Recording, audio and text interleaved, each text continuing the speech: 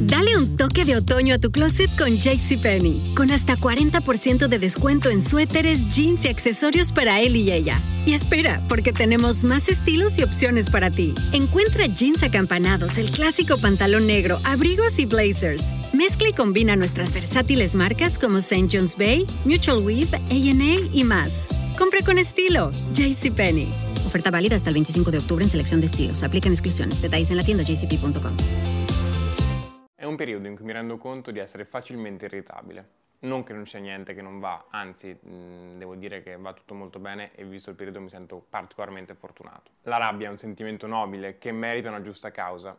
Invece il nervosismo è un qualcosa che ti prende anche dal nulla, è un qualcosa che puoi avere anche senza che c'è niente di veramente sbagliato che non va. Me ne sono reso conto l'altra sera quando ho fatto una cosa che ho sempre reputato mostruosa quando vista negli altri. Ho finito 3 fate di lavoro dicendo buona serata, sì certo, a presto, con grande gioia, con grande gioia.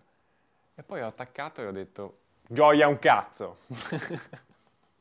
Che è una roba da milanese imbruttito che mi ha sempre fatto schifo, cioè avevo brutta. E sicuramente a questo nervosismo un po' influisce la totale dipartita della nostra vita sociale. Se un tempo avevamo delle valvole di sfogo tipo lo sport, oppure 3 gin tonic random bevuti il mercoledì nel baretto sotto casa, oggi questa possibilità non c'è più. È un periodo di forte stress sulla salute mentale delle persone per 1.000.000 di motivi, nei quali non mi addentrerò.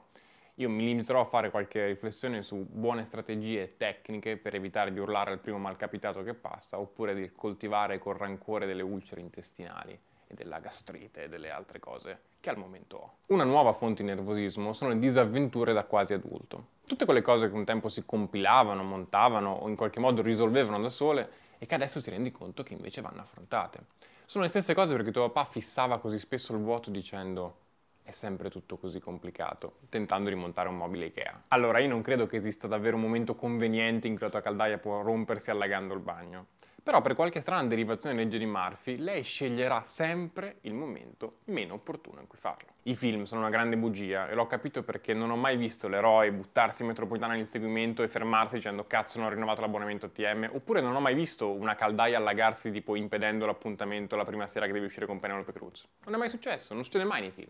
Non sei convinto? Cioè, non sei convinto che... Cioè, accade anche nella vita reale? Cioè, capito? Si capisce che... Sì, però poi scoprono lo stesso.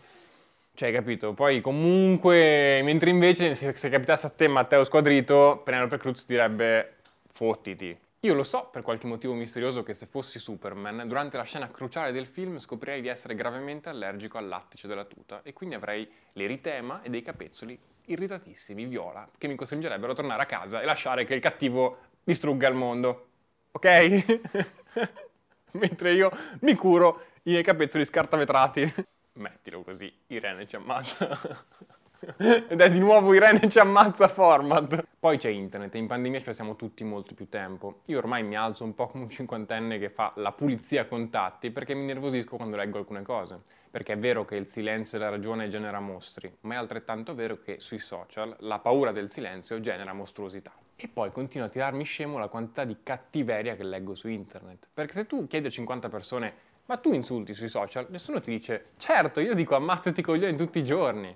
Eppure è pieno di questa roba su internet, quindi qualcuno dovrà essere. Questa cosa mi fa sentire come quando alle elezioni stravinceva Berlusconi e tu chiedevi ma tu hai votato Berlusconi? Dicevano ma no, io, figurati, ma come, non è possibile? E nel frattempo quello prendeva l'85%. Quindi una volta si parlava di maggioranza silenziosa, oggi potremmo dire che quella maggioranza silenziosa non è più neanche tanto silenziosa. Fa un botto di casino. Una volta mi è capitata una cosa piuttosto incredibile, ovvero io sono andato a cena con un mio amico che mi ha presentato una sua amica. Abbiamo passato una bella serata, abbiamo fatto amicizia e a un certo punto ho cominciato a chiedermi ma io dove ti ho già visto? Ci siamo già conosciuti? E a un certo punto mi si è illuminata la lampadina nel cervello e mi è venuto un ricordo di una ragazza che mi aveva taggato in 15 storie parlate in cui si lamentava di un evento a cui ho partecipato e in cui mi insultava fondamentalmente. Era lei. E lei non se lo ricordava, non mi ricordavo neanche io. Ci siamo stati a cena insieme, è stato molto bello e piacevole. Quindi, adesso non si può. Ma quando si potrà, riapriteci bar, perché così conoscere gli umani è impossibile. Ci sono 2 milioni di motivi per cui possiamo irritarci con gli altri per le cose. Quindi forse ha senso passare all'unica cosa che possiamo realmente controllare. il modo in cui reagiamo. La mia premessa è che il nervosismo sia un sentimento del tutto naturale e legittimo, ma spesso siamo costretti ad accantonarlo in fretta per motivi professionali o accademici, cioè non è che puoi prenderti male col tuo prof e non fare l'esame. Quindi quelli che seguono sono solo una serie di consigli pratici per evitare di aggredire il prossimo, perché è vero che il terzo zoom per cui sarebbe bastata una mail renderebbe il Dalai Lama il protagonista di Shining, però noi possiamo provare ad essere zen. Se sei tu incazzato, aspetta che ti passa. Se è l'altro quello incazzato, aspetta che poi gli passa. La grande regola universale è che chi si incazza poi si scazza. Nel piano della furia, non scrivere, non chiamare, molla proprio il telefono. Se proprio devi, vai su Instagram a vedere la pagina Persone Furioni, che è molto riappacificante, ma per il resto lascia perdere.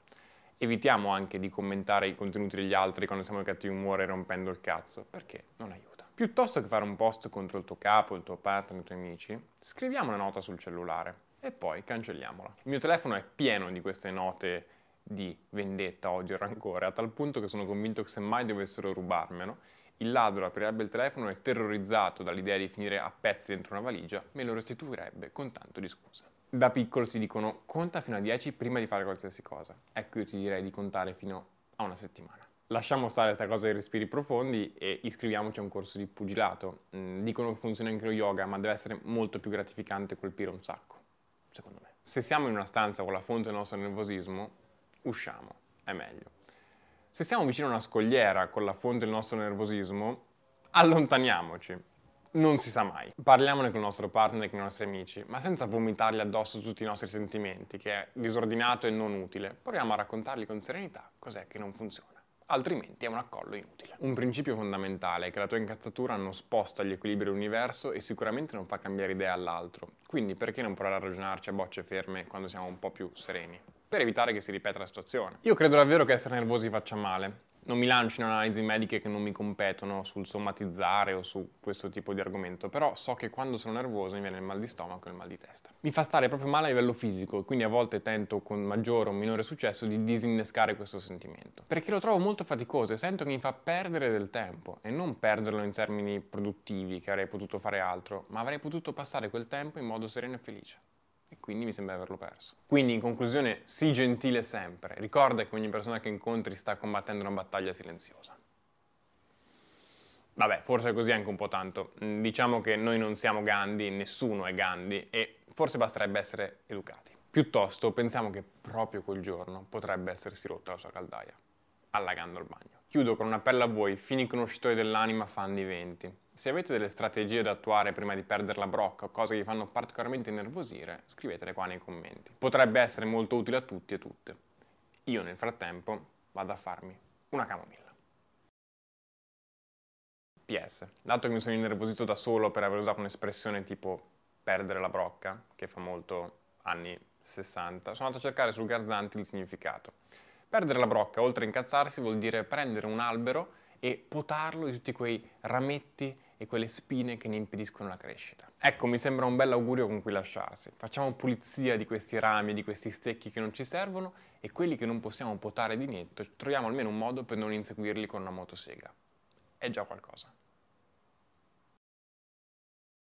Texting privacy policy and terms and conditions posted at textplan.us. Texting enrolls for recurring automated text marketing messages. Message and data rates may apply. Reply stop to opt out. The pandemic has been hard on all our kids. New studies show more than 1 in 3 children who started school in the pandemic now need intensive reading help. That's right. Millions of kids in kindergarten through 3rd grade in the United States cannot read at grade level. Here's the good news. Your child can be reading in just 30 days, guaranteed, with Hooked on Phonics. Even if your child has been struggling, Hooked on Phonics will teach your child to read in just 30 days, guaranteed. And right now, you can get started for just $1. Text the word GRADE to 323232 right now. Hooked on Phonics is highly effective and incredibly fun, and everything can be done right from home and in less than 20 minutes a day. For more than 30 years, Hooked on Phonics has been the proven learn-to-read program that kids love to use. Text GRADE to 323232 and teach your child to read in just 30 days, guaranteed. Text GRADE to 323232 right now and get started for just $1. Text GRADE to 323232 now. Text GRADE to 323232.